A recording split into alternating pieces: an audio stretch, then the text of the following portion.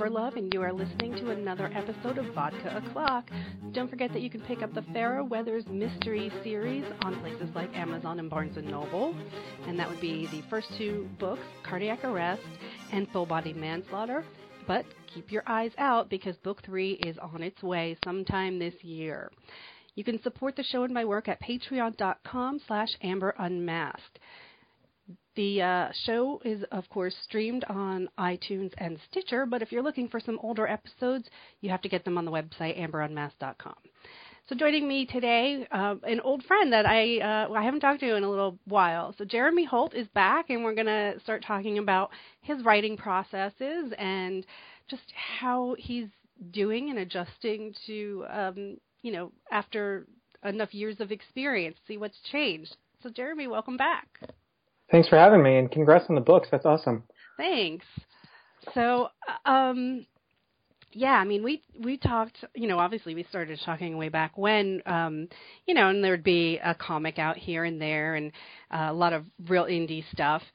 So then as the years have gone on and we've stayed in touch, and of course I'm following all your feeds, it's like, all these new projects come up, and sometimes projects come up and go away. That's part of the industry, but you've got a novel that you're working on and some other comics that you're working on. So I just wanted to do like a state of Jeremy address here. What's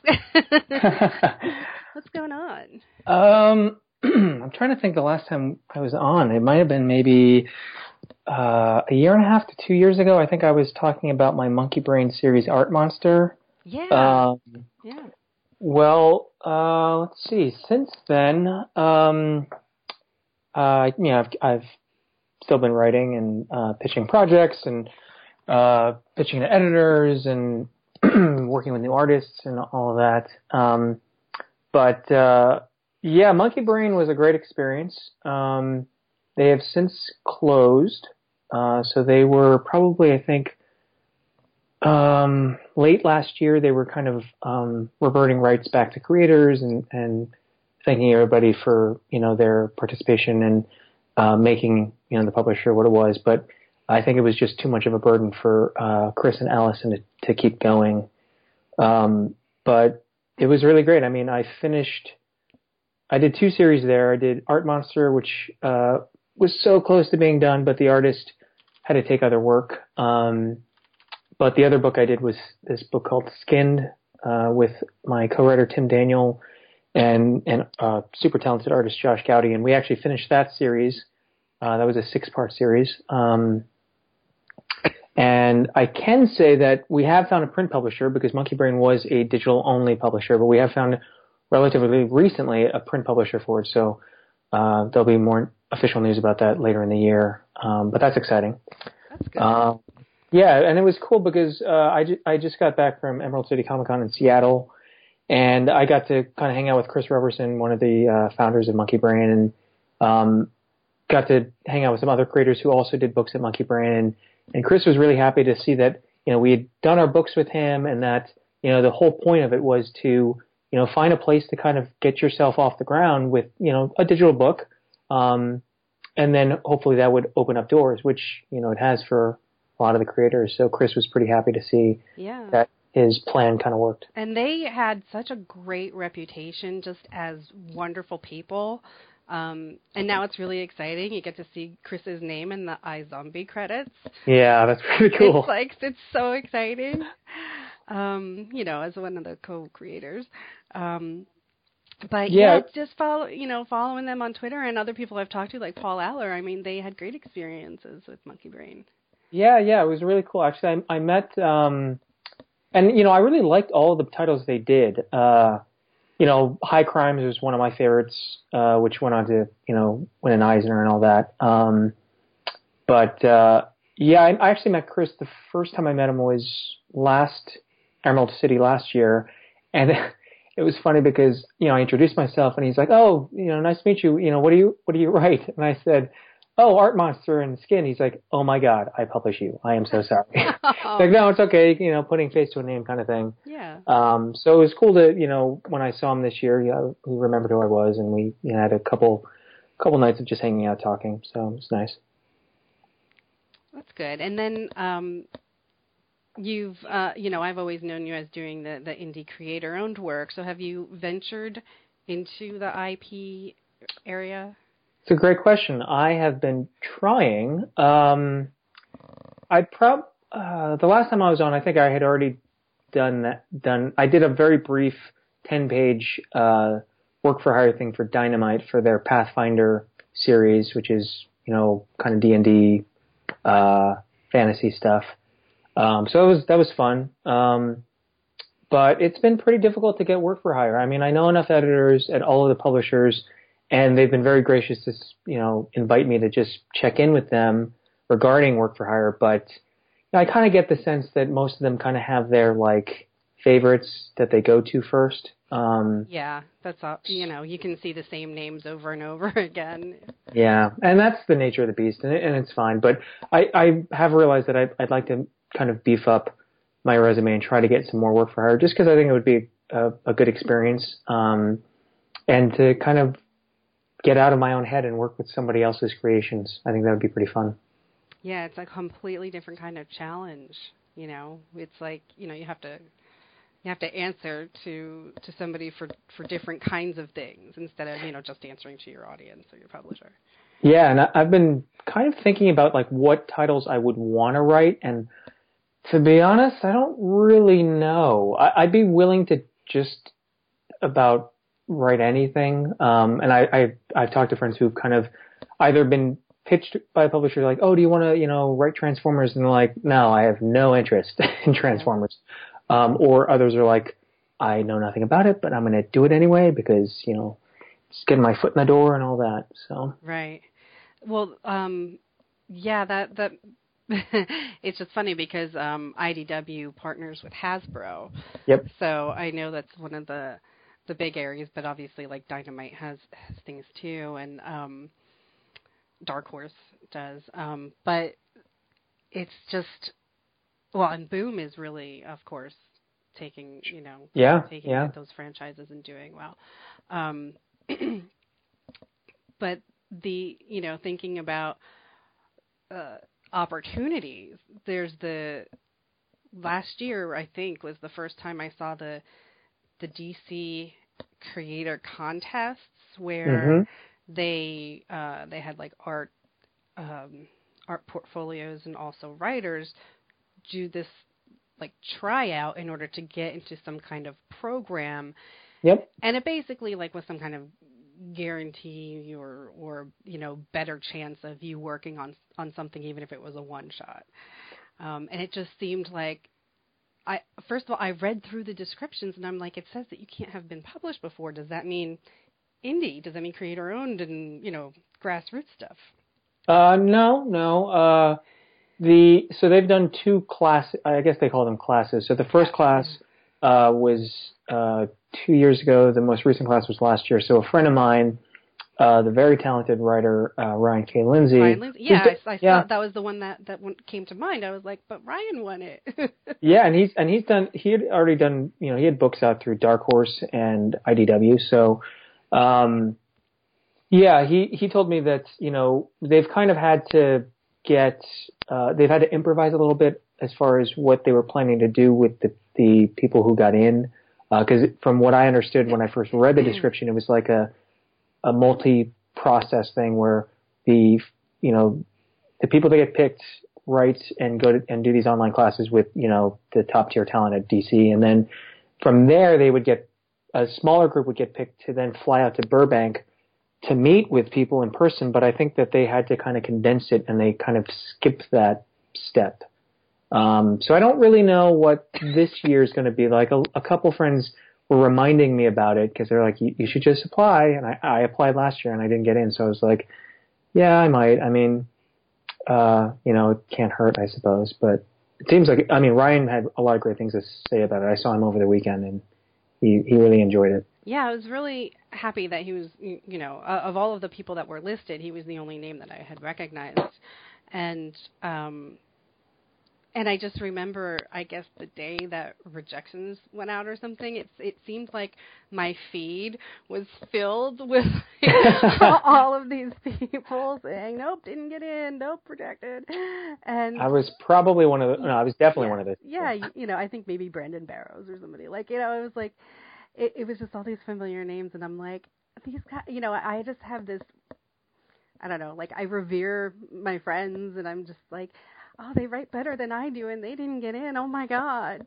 So I didn't even try because like I said, I just didn't think there was a chance.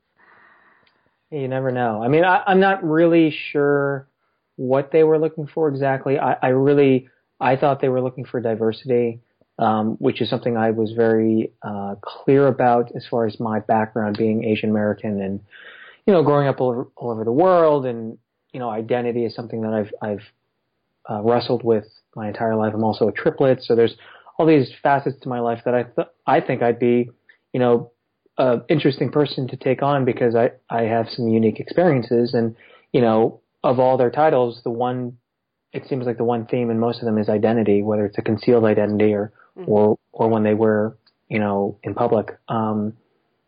So I guess they weren't really going for diversity because I don't think there were a lot of diverse, as far as people of color, I don't think there were as many as I was hoping. There might have been at least more women, which was, a big deal for DC. Yeah, definitely. But I mean, a lot of them, like, I was surprised that maybe a quarter of them were already established TV writers. Mm-hmm. So I was like, that's kind of... Yeah, I thought that was very strange. That's what I meant. Like, to me, I thought it was supposed to be, newcomers. Yeah, but I guess those are newcomers to comics, so... I guess. And I know it's one of those things that I feel the frustration myself, and then I see it in other people when a book is announced and it's some big famous novelist or columnist, somebody writing, because then first of all they overshadow the artwork, and people who have been trying to break in specifically to comics because of their love of comics feel like they've been shorted, like they weren't even considered. But yet you know that those books are, like Black Panther, that's flying off the shelf. Sure, yeah. And it's, it's just one of those things where it's hard. It's like, well, they got the book to be successful. I mean, because it could have been somebody else. It could have, like Alan Heinberg tried to write Wonder Woman, and it didn't sell. Mm-hmm. So it doesn't always work. And then there's issues like Chelsea Kane, who discovered that comics was too toxic and couldn't wait to get out. So it's just an odd thing. Like, have you had those feelings too, where you're like, well, I suppose if I were a TV writer, I suppose if I were a bestseller. That's a good question. I think there's an issue I've had personally that I think I've kind of gradually gotten over. But for a while, when I was pretty new to the industry, I rarely get included in the whole person of color conversation that happens in comics pretty regularly. If you haven't met me, my name is just another white guy, Jeremy Holt. And, you might see me on Twitter and my avatar is obviously of me, but it's not really the same. And so it took many years of just meeting editors. And knowing that they remembered me. So when I submit something, it wasn't, it's just another white guy writing comics. But I know I think a lot of reviewers and whatnot have kind of viewed my work that way. At least I read it in some reviews, but I think that's gradually gone away as I've kind of just met people in person, and I've met some people at CBR and Newsarama and Multiversity, where I used to write a column for them. And so it's definitely gone away. But, the other problem on that, part of it's my fault as well because I'm adopted. So even though I'm Asian, I was raised, by white people basically, and I kind of view myself as white. So I don't really ever write these overt Asian stories, which, can kind of help one stand out. I do write about race and identity, and it's a kind of an ongoing theme in all of my stories, but I don't do it in the way that I've seen other Asian creators do it. You do it with monsters. I do it with monsters, and I do use people of color occasionally in my stories, and I will say most of the protagonists in my story are white, which is something I've been very conscious of. I'd say in the last year that I've been trying to focus on stories with non-white protagonists, which has been really interesting and kind of fun and a really good challenge. But like I said, it was something that I kind of struggled with early on, but I'm now kind of 8+ years into all of this, and it doesn't really bother me that much anymore.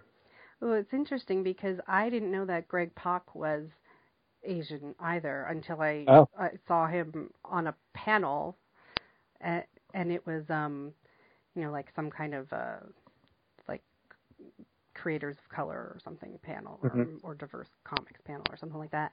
And first of all, I had been mispronouncing his name forever because I thought it was Pak. Yeah, that's common. And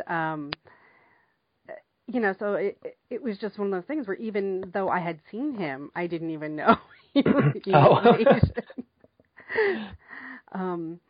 So it's, it's sometimes I guess these are, identities are not as obvious, and especially like now with more voices coming from the transgender community, especially in some of the comics publishers that are, taking the risk and taking on people who would have otherwise been rejected by big publishers.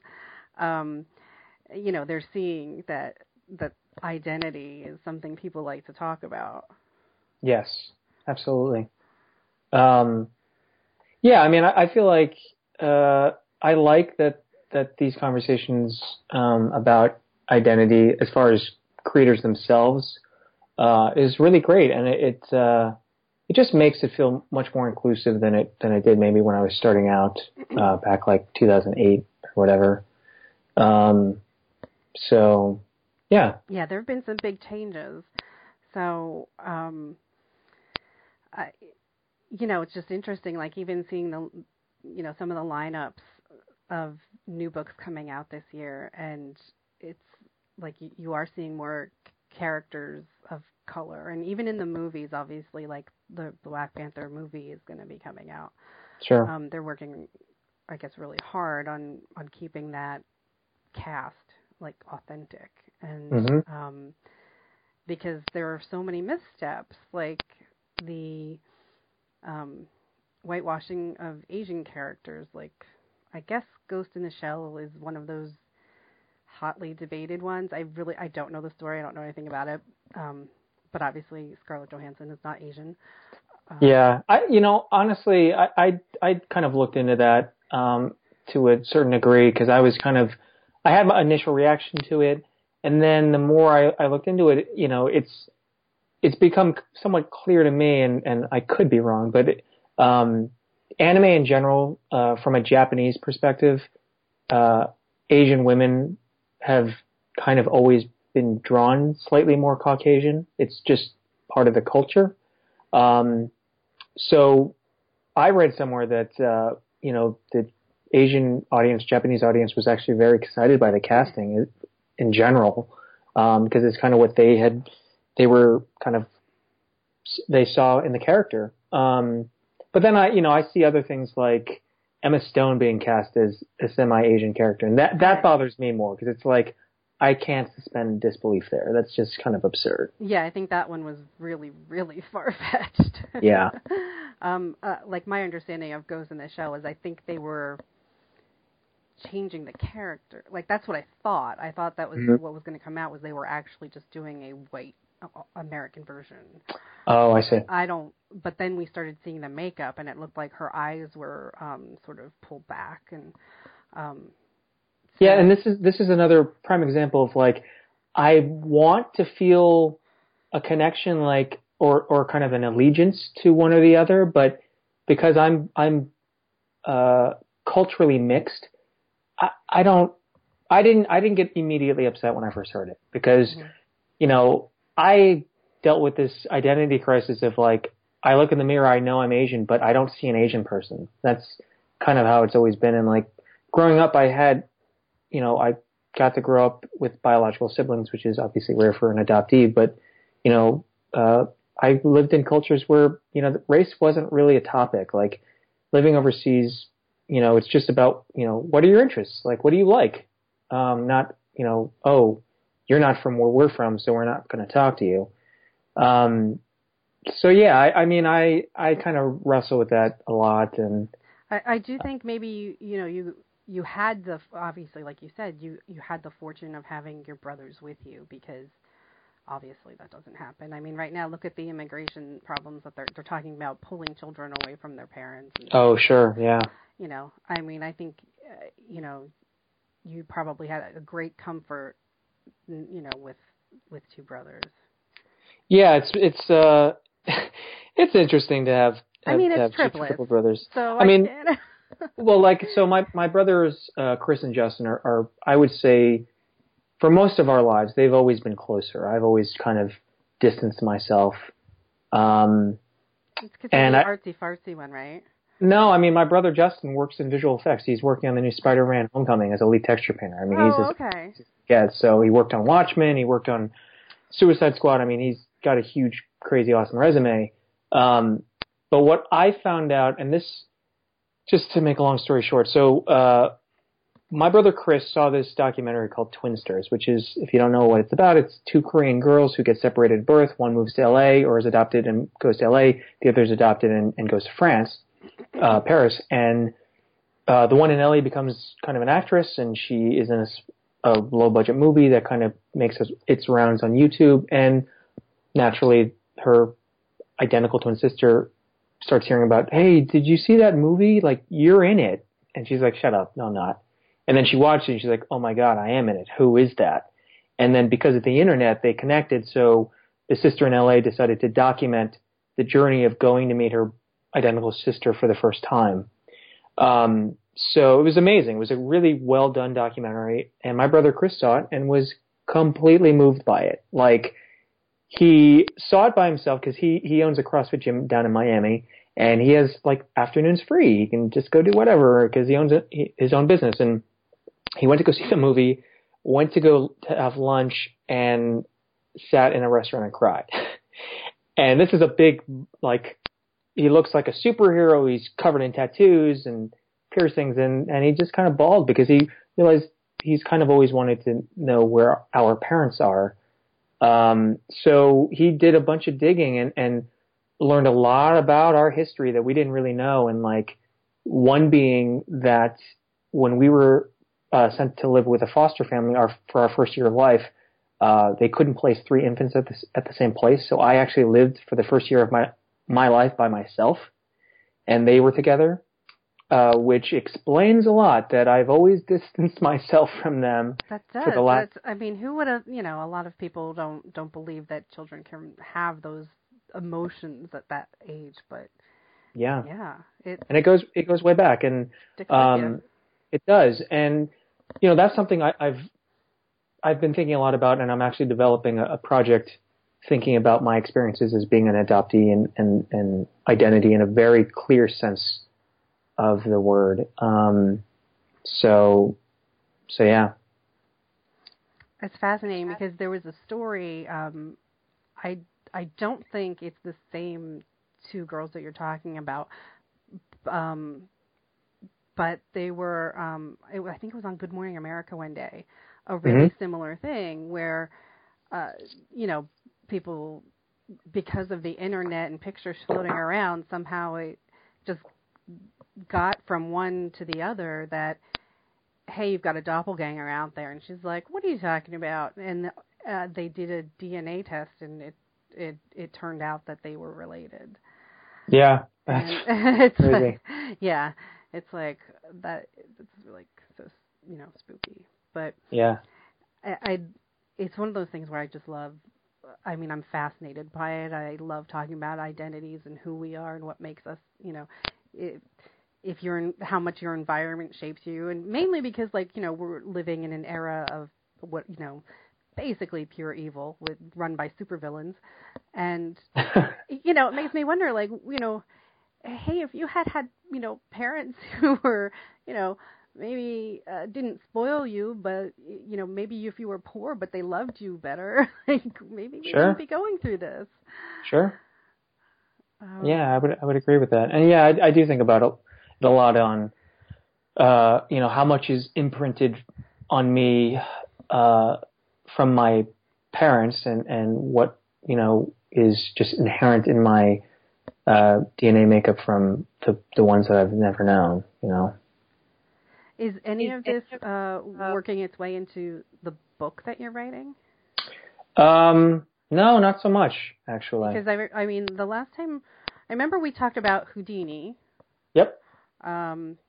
Which I find fascinating, and there's a couple of fictional shows and documentary type shows and stuff that have been on. Did you see Houdini and Doyle? Loved it. Yeah? So upset that got canceled. I'm not gonna say I liked it. The only thing I got upset about was the Doyle part about his family. I didn't like Houdini's speech. He used too many colloquialisms that it just pulled me out of the moment. I'm like, it was really modernish, I guess. Yeah, which it could have been something very easily remedied if because it's like, well, which is it? Is it a modern telling, or is he really living at the turn of the century? And it was clearly the turn of the century. But I mean, other than that, I thought it had potential. I loved those actors so much, though. Yeah. I mean, since that guy had Michael Weston, since he's made little bit appearances on silly sitcoms and stuff, and then he was on House for a couple episodes, and I get really excited when I see him because I'm like, I love this guy. Yeah, it's funny because there were a lot of parallels to that show that are in after Houdini, because there's a female police officer in my story. There's Sir Arthur Conan Doyle is in my story, but it plays a very different role in mine. So I was concerned because I actually placed After Houdini with the publisher. Can't really give more details on that, but I will say that it's coming out spring of next year. But okay. I talked to my editor, and he was like, no, this is good for us. I mean, if that show does well, that just is going to be a great spotlight for what we're doing with you. And I was like, oh, I like that kind of perspective. That's great. Well, even without that show in particular, there's other magician type shows that are on. Yes. Yes. Which, I know that I think one is a documentary on Netflix where it's a group of illusionists all kind of talking the shop. Oh yeah. But then there's a show called Magicians, which is more fantasy based. Right. Yep. But I've always loved the things like that. Houdini inspired so many people, like The Mentalist. Mm-hmm. I mean, Sure. Oh my God, I loved The Mentalist. And there have been plenty of shows like Leverage. They're always doing pickpockety things and right. picking locks and just the tragedy of how, I don't know, of just Houdini's training, the control and stuff that he did to just try and train every single day, and how he ended up dying is just so sad. Yeah, and I think about when I was writing Houdini, and I'm still revising some of it, but doing the research and just thinking about, I think a lot about the time before the internet and what you had to do to become famous, which really you had to do something outstanding, because if people didn't talk about it, there's no way people who don't know who you are going to come see you, And this can go this doesn't have to go all the way back to the turn of the century. I mean, we could be 30 years ago. Yeah, like the early 90s, like before there was I remember the time before the internet. Yeah. Yeah, I mean, it was like newspapers and TV coverage, and that was... Yeah. And I work at a middle school as a day job. I do tech support, and so I'm around, 11, 12, 13-year-olds all day long. And, some of them, obviously you have no idea what it was like before the internet. And, I was talking to one of them about, I was asked by the English teachers to, for about 3 weeks, teach kind of a small in-class session on how to make a comic book. So they were kind of tasked with, I showed them the bare basics on how to make a one-page comic, but they were using pre-existing narrative like Humpty Dumpty or, Three Little Pigs or whatever, but to retell it through a different medium. And, a bunch of kids did stop animation, some did, a painting, and a bunch wanted to do a comic book. So, but talking to them and, telling them you guys don't understand, when I was growing up, we couldn't just find everything on the computer. If I wanted to find a song, for example, that I heard on the radio, there was a good chance I was never going to hear that song again. Or, I would just have to wait until it just happened to be on the radio while I was listening to the radio. And then you hit record and you hit record, yeah. Or then you go to the record store and you sing a couple lines to the guy and they find it for you. I've done that so many times. Yeah, because I remember when I first put the Shazam on my phone, I was like, yes, isn't it a miracle? Amazing time. But so to kind of answer your question about the novel, so the novel I'm writing is an adaptation of one of my comics, and it deals with music as a form of time travel, and it's set it jumps between the early 90s and present day. But doing the research for the comic and subsequent research I've done for the novel, the band that I feature in this story is very much Nirvana. It's just a fictionalized version of the band Nirvana. And, the fact that they broke the number one spot in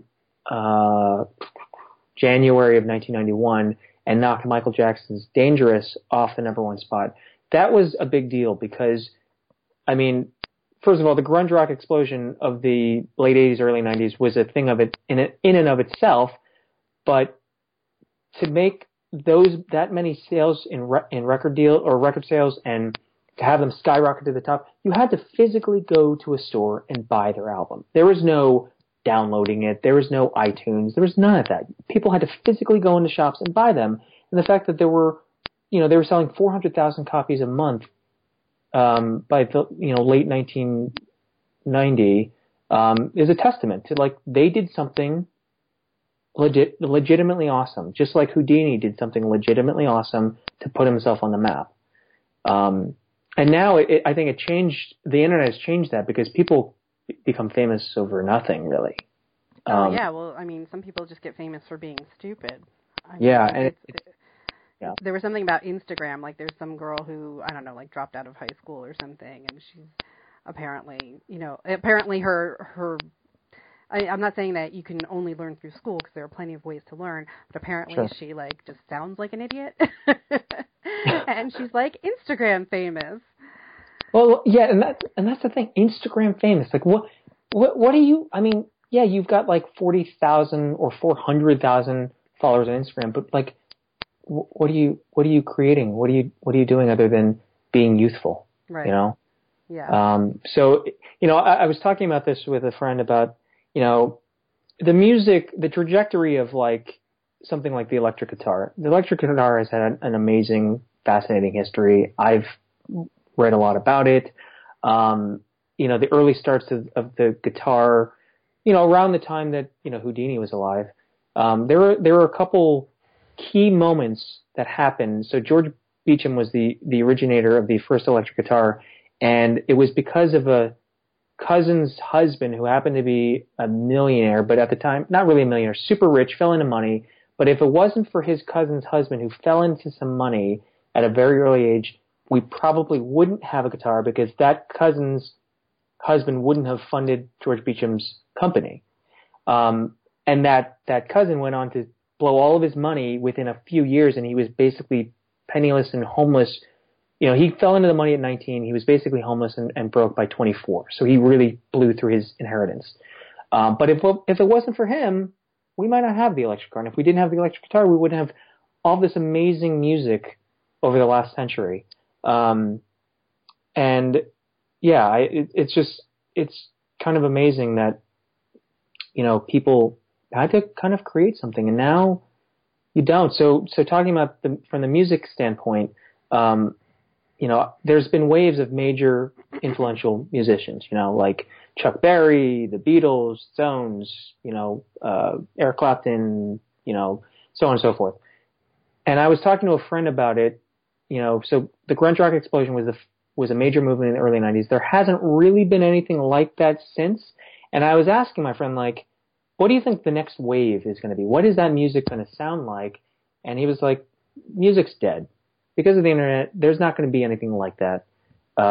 Everything is, available now, and you, as the listener, have to find it. It's not them finding an audience, which just kind of makes me sad.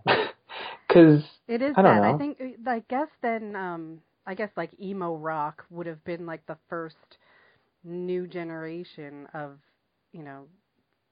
the digital music scene.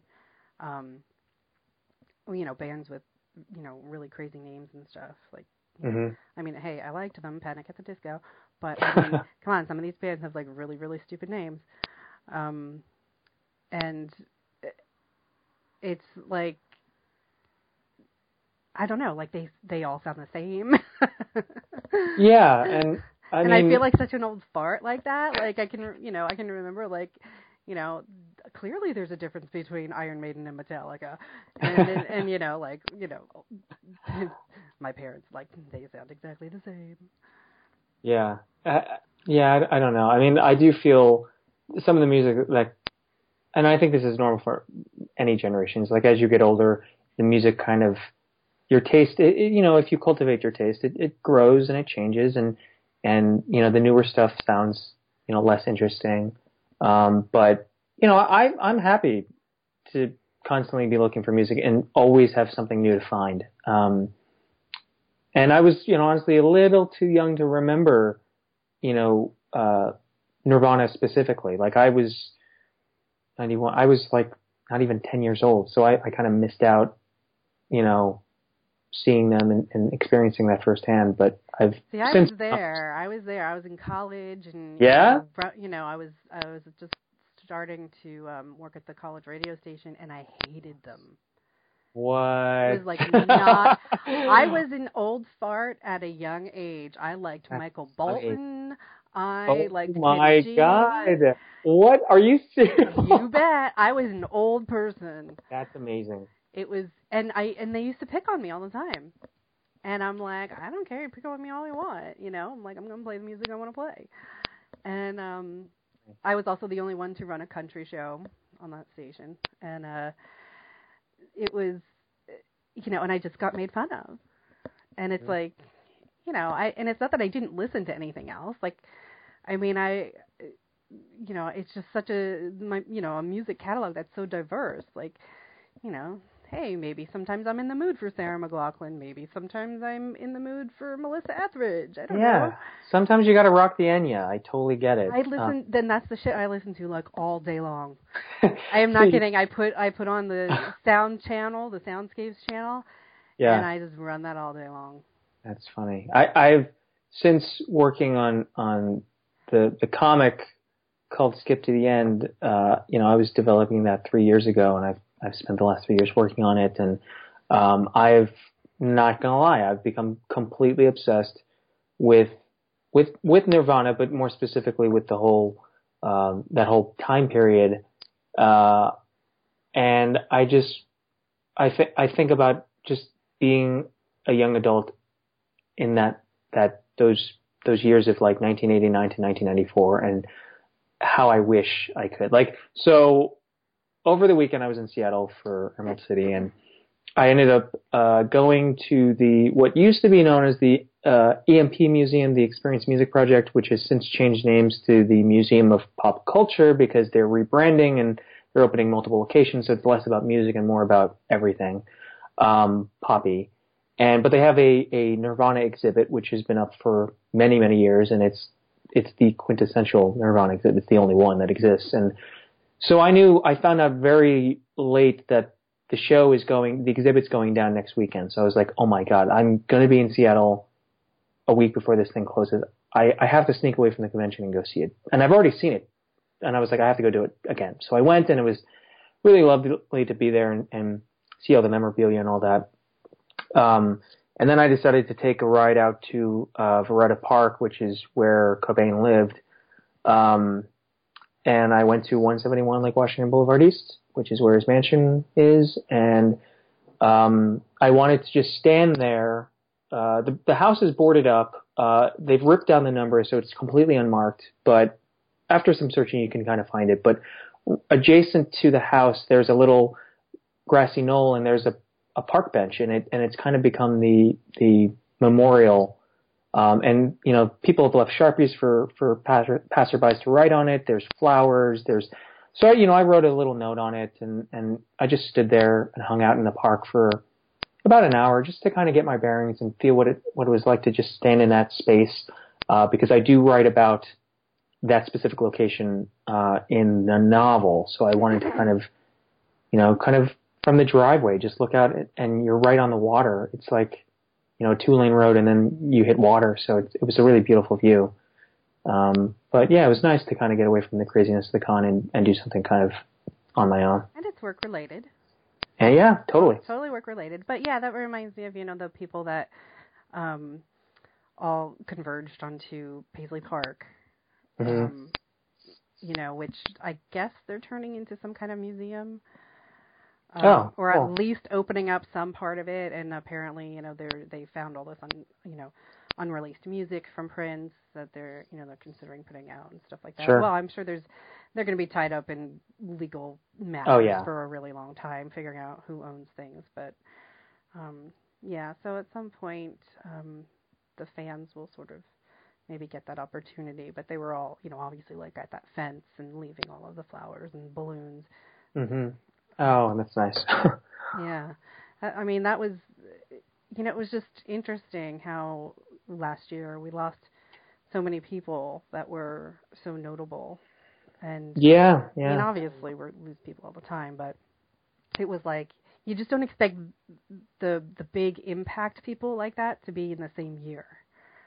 Right. You know, and like David Bowie and Prince at the same time. And George Michael. Yeah. Oh, yeah, I did love George Michael. Yeah, so do you have a title for this book? It's going to be the same title, Skip to the End. So the book has taken on a completely different avenue than the comic, because the comic is essentially a 4-issue miniseries, 88 pages of story. So there's, you know, I had to economize what I was going to tell, but almost immediately, I'd say by like the 10th page of the novel, the story opens up in a way that I couldn't even touch upon in the comic. So almost right away, there are a lot of characters that don't even show up in the comic that play major roles in the novel. And yeah, I started writing the novel because I managed to acquire a literary agent early last year, and he has been awesome. And he, you know, was willing to represent me with my comic book work, not so much pitching stuff on my behalf, but like looking over contracts and whatnot, making sure I'm not getting screwed.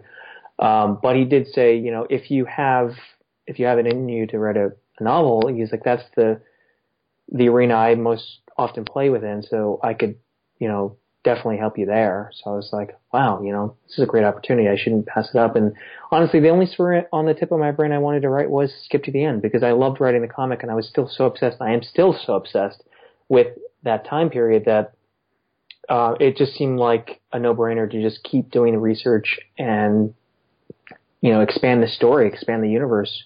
So how did you meet this agent? I met my agent through a mutual friend, a creator who's also represented by him. Okay. And I was gonna say, like you were sitting in a Starbucks and you had your laptop, somebody walked up to you. No, I was kind of in the process of signing contracts with a publisher, and I was really on the fence about it, and I didn't really know where to turn. And my friend was like, look, I've been in that situation. Maybe my agent can help you out. I can't guarantee he'll represent you, but just here's his email, and I can make introductions and just see what happens. I was like, okay. So, I got the introduction, and then my agent was like, send me all your work, published, non-published, not published, and we'll take it from there. And yeah, it took him, several months to sift through all of it. I sent him maybe like 10, maybe 12 projects, and he was like, yeah, he's like, you have a lot of potential. I'll take you on. So, and that was that. So he has kind of been helping guide me through a series of pitfalls that I probably would have made without him regarding contracts with upcoming projects. That's good, because I know there's obviously several books out there, to help specifically like comics people, because they tend to not have the advances and and stuff like that novelists might get. But like Joe Sergey's book about comics law and copyright, and there's so much out there to know. Well, that's the thing, is like where were any of us supposed to learn this? It's like you're not. It's like you're not. Here's a book. It's like here's a and it's like, and you're trying to read like this legal stuff, and to me it may as well be math. Right. I've read through some of my contracts with previous books, and I thought I understood it. Like I even I have a lot of lawyers on my mom's side of the family. None of them are IP lawyers per se, and I have some friends that are lawyers, and I've asked for advice, and some of them have been kind enough to read some of the contracts, and like IP is very different. Like the way these contracts are written, it's very, it's like math to me, and I'm a terrible Asian. I'm terrible at math, and it's just like I was like, I thought I know I read that sentence like 7 times, but you're saying it doesn't mean what I thought it meant? And they're like, no, not at all. So it is kind of like, that's something that nobody tells you when they're like, how do you break into comics? It's like, well, first of all, there's no really breaking. You just keep making them. That's it. Exactly. There's no breaking. There's just making. But there's this whole other dimension to it of, how to prevent yourself from getting caught up into something that you can't get out of. So yeah, you just kind of have to learn trial by fire. Yeah, Alex DeCampi gives great lectures about this. Oh, I love when, I could just listen to her talk all day. It's amazing. Awesome. I have, she was on a panel with a bunch of other people. I believe it was one of the New York shows. I have that. It's in, it's in the archives of the podcast. Nice. And they talk about money, and they talk about all the stuff that you should know, and she talks about like the worst deals that she ever signed. and it's just, for whatever reason, I found that women were willing to talk about this stuff easier than men, because Cameron. That is fascinating. I'm yeah, sorry. I don't know. So it's just something that I noticed. Like if you ask, I don't know, if you talk to men about like how much money do you make, they won't say anything. But if you talk to another woman, they'll tell you. But like Cameron Hurley in the Geek Feminist Revolution, like she talks about her income all the time. She's still holding down a full-time job, even though she can make $40,000 a year off of her books, because it's kind of like, unstable, and you never know. And so she's not there yet because of her health. She's not, she has too many medical considerations that giving up her day job is, too scary for her to do right now. She'll probably be there in a few years, but you never know what the outlook's going to be with healthcare changing. So, but it's one of those things where in that book, and it's, it sounds strange to recommend a book for that specific reason, because it's just part of it. And it's geek feminism and the struggles that she had with publishers, but, and fans and everything else, and proving herself. And, but she, she talks about money, and just like Alex DeCampi, it's like, people need to know this stuff, and they need to know things like, well, what should you be getting? Because I've seen a couple Kickstarters this past week that, had all the right intentions. They were asking for a lot more money than I've seen comic Kickstarters ask for, because they were trying to pay people. and they Right. were failing. They weren't Right. meeting their campaign goal. And it's like, it's just, I don't know what the secret there is. I don't know why. If one campaign will be great, but another one won't. But it seems like if you ask for more than $8,000, you're not going to be funded. Yeah, I mean, I've toyed with the idea of doing a Kickstarter, and it just seems way too daunting for me. There is one project with an artist that we've kind of casually talked about it. We haven't made any formal plans, and I'm still kind of weighing the options, because it's like my problem with this stuff is that I don't know what to create as a reward. I'm not an artist, so it's not like I can start sending sketches out to people. I mean, I could, but they'd be terrible. Right. But it's like, what makes a good reward? And like, I think that's one. I think you've got to do a very well-made video. Like, if the video is like you sitting in front of your computer in a dark room, it's not, to me, it's not very attractive. Like, I want to see some production value in a video, in a Kickstarter video. And that's going to cost you a few $1,000s. Yeah, totally. I mean, even if you just get a proper microphone and some decent lighting and like edit it, it's not too bad. I definitely would be able to do that myself. But I just don't know about the rewards, and I'm totally willing to do housing I live in a huge house in Vermont. We have an enormous basement. I could store 10,000 books in my large, dry cement basement. So that doesn't worry me. And going to the post office doesn't worry me either, because in Vermont, there's no bulletproof glass. There are no lines. Everybody's super friendly, and I love going to the post office. It's just, my town's kind of weird and magical like that. So that doesn't bother me. It's just, raising enough money to pay my co-creator collaborator, and factoring in enough if people back out or if cards get declined or whatever. But it's like a full-time job. It's like a full-time job that I'm not really ready to take on. Yeah, that's what people have said, that it's definitely a full-time job. And I was like really excited, and I wanted to do it, and then I started seeing my friends stress and Sure. stress, and they were like literally making themselves sick. So that's when then Patreon came out, and I was like, okay, well, that's new. Let me see what the learning curve is there. So I waited until like one of my other friends jumped on Patreon, and he was having success. So I'm like, okay, this seems more my speed. Like, it's basically a tip jar. Yeah. I don't have to mail anything. And it's there's been a couple of, quirky things with the programming and stuff like that, but it's a company that grew quickly, and but I've seen so many people now, even the people with good book deals and stuff, still trying to make these, tip jars. Oh, I mean, yeah, I was talking to friends all weekend, and like some of them, it's just you get an influx of work, and you're kind of calculating, how long can I ride this until I start to need to kind of worry about pitching new projects. And, some people have a buffer of a year, it seems, on average, if you're fairly successful and you've been able to quit your day job. But, I met a Marvel writer over the weekend, and he was telling me that, like, he had work, and then suddenly in, like, over a span of, like, 3 weeks, he realized that he wasn't going to make it 6 months.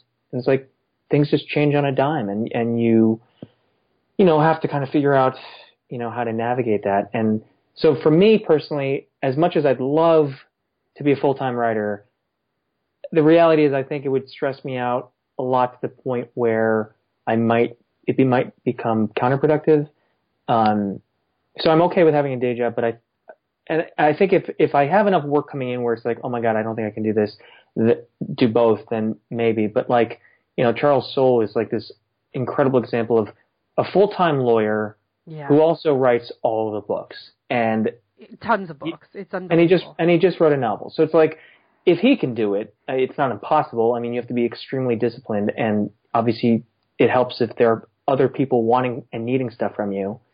But yeah, it's, I guess it just depends on the person. Yeah.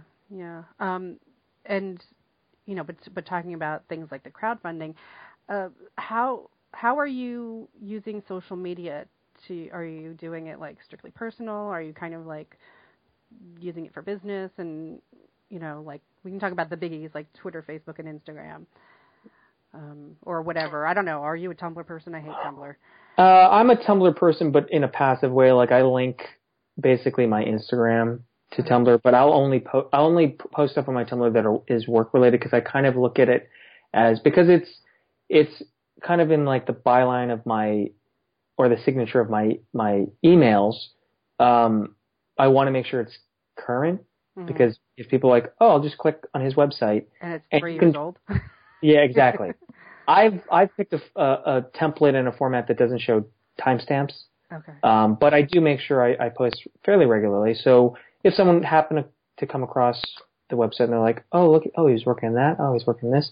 But as far as Twitter, specifically, I don't really use it the way I used it maybe 5 years ago. I've taken a backseat to most of it. I've only recently, in the last maybe 6 months, been a bit more active. But yeah, I'm just not that type of tweeter to be able to get stuff or drum up interest through Twitter through, clever tweets. Like I've got a couple friends that I love when they tweet because it makes me they are hilarious and they're insightful and intriguing, and it's just like I'm not that person. I can try to be. It's going to look really awkward and it's going to probably read even worse. So I don't try. I mean, I'll just kind of keep communication open with friends and professional relationships and that kind of stuff. Yeah. And your Instagram is like, selfies and food and. Yeah. I mean, a friend of mine saw me over the weekend. He's like, so your Instagram, I've deduced two things, that you write every day and then you drink a shit ton. So yeah, but everything looks so good when you post. I think all of my captions are, I want one. Yeah, and it's like, he's like, you're just basically a functioning alcoholic. I'm like, yeah, I guess so. Yeah, functioning counts. Because it's like, I live in a small sleepy town. When I spend 8 hours on the weekend, like if I spend 8 hours on a Saturday writing, for me to decompress, it's with a whiskey or bourbon like that, or reading a book. Like those are things I like to do. And I was asking this with some people over the weekend. I was like, what do you guys do? How do you decompress? And they're like, yeah, drink. I mean, there's really no point in going out, because like there's that weird transition period of spending all day writing, and I'm sure you probably feel this, where your brain is locked in, and when you get out of that chair, you need like it. Some people need a lot of time, some people need a little time, but I need time to just decompress and let my brain kind of reorient itself to being normal and not thinking about characters and dialogue and plot. I go and I sort of like zone out and put on something I've watched a billion times, like, Bob's Burgers or something. Oh. Like I just need something like whatever entertaining on so that my brain cannot necessarily think right now. Right, yeah. And it helps that I have like a home office, which is where I'm sitting right now. So like, leaving a physical space and closing that door is very helpful for me. See, mine's all in one room, but I do have it partitioned. Okay. Sort of like, if you imagine like just, I guess, a studio-ish kind of setup. So, yeah, but on nice days, I'm like you, I hit the porch. Yeah. When that's even if I'm not finished writing yet, it'll be like, well, the cat wants to go out, and I'll go sit outside for, an hour. Sure. So yeah, that's although it's not so quiet here anymore. It sounds No? like I want to live where you live. It used to be exactly like that. Yeah, I mean, where I live is basically kind of like Stars Hollow, except it's a bit smaller. I mean, we have a gazebo in town. Everybody knows each other. Yeah, it's pretty great. Yeah, everybody. Yeah, I don't know. Everybody knows everybody's business here too, but I pretty much hate everybody. I don't leave I don't really leave the house. I go on the porch. I'm like, I want to, especially in the summer, like on Saturday or Sunday mornings, I'm like, go on the back porch so that I'm not actually listening to the cars, and sure. Just have my coffee out there with the cats or the dog or whatever, and and that's my quaintness. That's as quaint as I really get anymore. But it's so weird because I'm like so attached to being at my, my work environment here that, when I talk to other people and they're talking about, oh, they take their, first of all, I don't have a laptop, so it doesn't matter. When they're talking about taking their laptops and going to coffee shops, I'm like, I would get nothing done. I used to do that. There was a coffee shop that I adored, these two guys, Jim and Sam, that opened up an espresso bar in my town, which was very weird for the locals because it was very specific. It had a very clear vision, or these two guys had a very clear vision of what they served, and it was like a very limited menu. Everybody called it the hipster coffee shop. I didn't really care for that distinction, but maybe it was. It was two guys with beards that sometimes wore flannel that made excellent coffee. So I would go there because there was no Wi-Fi. So I just had to sit with, a blank document and write. And in fact, skip to the end, the comic, I wrote that entire thing in that coffee shop. I even credit them in the interior front cover as, writing fuel, cursive coffee. But they were kind of pushed out by a really shitty landlord. And so I don't do that anymore. I mean, I used to love it. And I can kind of write anywhere. But the last year I've been focusing on just being able to sit in my office and write when it's not, when summer comes, my office gets way too hot and there's no air conditioning in here, so I'll have to move elsewhere. But yeah, someone told me if you spend 3 to 4 weeks doing something routinely, you can stick to it. A habit, yeah. Yeah. Mm-hmm. So. Absolutely. And so before I let you go, I have just a couple more things. So I was wondering if you read reviews of your work. Yeah. I don't do it so much anymore. Mostly because I don't have that much stuff out. I mean, Skip to the End came out in the fall, and there's only one website reviewing it consistently. I'll give a shout out to Rogue's Portal. Annalise was the reviewer. She is lovely. She wrote beautiful reviews, and she's a huge Nirvana fan, so that helped. But other than that, not so much. Okay. And, like we were talking about, Mr. Ryan Lindsay and the great work that he does. So I know that you like helping promote other people's work because, when you find something that's remarkable out there, you want to talk about it. So, at least even though you're not on Twitter, you're not living on Twitter, you retweet people's stuff. And I was wondering if there's anything that was kind of on your radar, stuff that you want people to maybe pay attention to. That's a great question. I was bringing it up because you were at Emerald City and I was not, and so I saw the Image Comics announcement with all the new stuff that they have coming out. Yeah. Some of it sounded like really intriguing, like Moonstruck and Family Tree. Family Tree sounded great. And Vanessa Del Rey and Jordi Belair's project, blanking, I think it's called Redlands. That looks great. I'm a huge fan of both of them.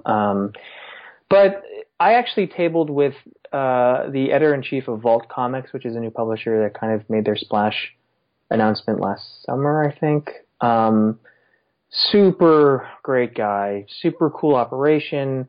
It helps that my co-writer on Skin, Tim Daniel, is kind of their in-house production guy.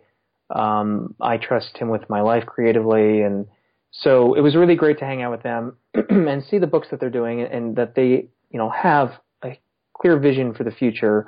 They have the infrastructure. They have the passion. So yeah, I would say everybody should really check out Vault Comics in the coming year. I think they have 12 titles slated for 2017, which is amazing. Yeah, I mean, other than that, I gotta say, whatever comes out this year from Teenie Howard and Donnie Cates, got to spend a considerable amount of time with them over the weekend. They're just fun to be around. Really excited about all their big projects that are in the works. Donnie's kind of just blowing up at Image. He's got God Country through Image Central, and he's got Redneck through Skybound, which it's just like, damn it, I wish I'd thought of that. Well, I'm a big fan of Skeptics. I believe that was one of Yeah, absolutely. Love that book. Oh, I would also say The Dregs through Black Mask. And mostly anything from Black Mask in general. Black Mask is really, it's just unbelievable. Yeah. The Dregs was grossing me out. I'm like, I had the preview and I'm like, okay, I don't think this is for me, but wow, it looks beautiful, but still. yeah. It's a great book. Lonnie and Zach, the writers, and Eric, the artist, gave me an advanced preview of it late last year, and I just was like, this is fantastic. Yeah, Black Mask is wonderful. Yeah, so. And 4 kids walk into a bank and stuff like that. I mean, they're just doing really, really cool stuff. Yeah, Matt Rosenberg is great. He actually wrote the foreword for the Skip to the End trade that will hopefully come out at some point. Yeah. Very cool. Let's see. Besides the image stuff, I know that there's a couple Kickstarters. Femme Magnifique actually did reach its goal, so awesome. That's pretty awesome. But my friends are running their own Kickstarter for the Golden Guard, which is very Kirby Golden Age. So hopefully people will go check that out. So I don't know the date though on when that's wrapping up, but that's on Kickstarter, and so I keep sharing the links to that. Nice. I would also give a shout out to a new guy, Jake Smith. He's got this comic called This Offbeat Town. He comes from my alma mater. He's a SCAD grad, but he's just amazing. His stuff, he's got so much potential. He's going to have a very, very long career in comics. But I backed the first issue of his comic. He's got a Kickstarter. I know it got funded. I think it might actually be over now, but it's issues 2, 3, and 4 for the comic. But everybody should check out his art. He's going to be a big name pretty soon, I think. That sounds good. And where can people follow you for your announcements and stuff like that? Twitter, it's at Jeremy_Holt.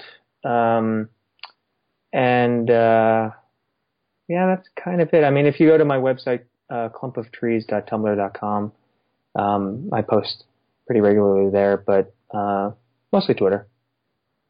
Mostly Twitter, yeah, cool. And you're, definitely always on my list of people to look out for and see what your projects are and what's coming up. So, did you say the name of the publisher that's doing the book? The novel?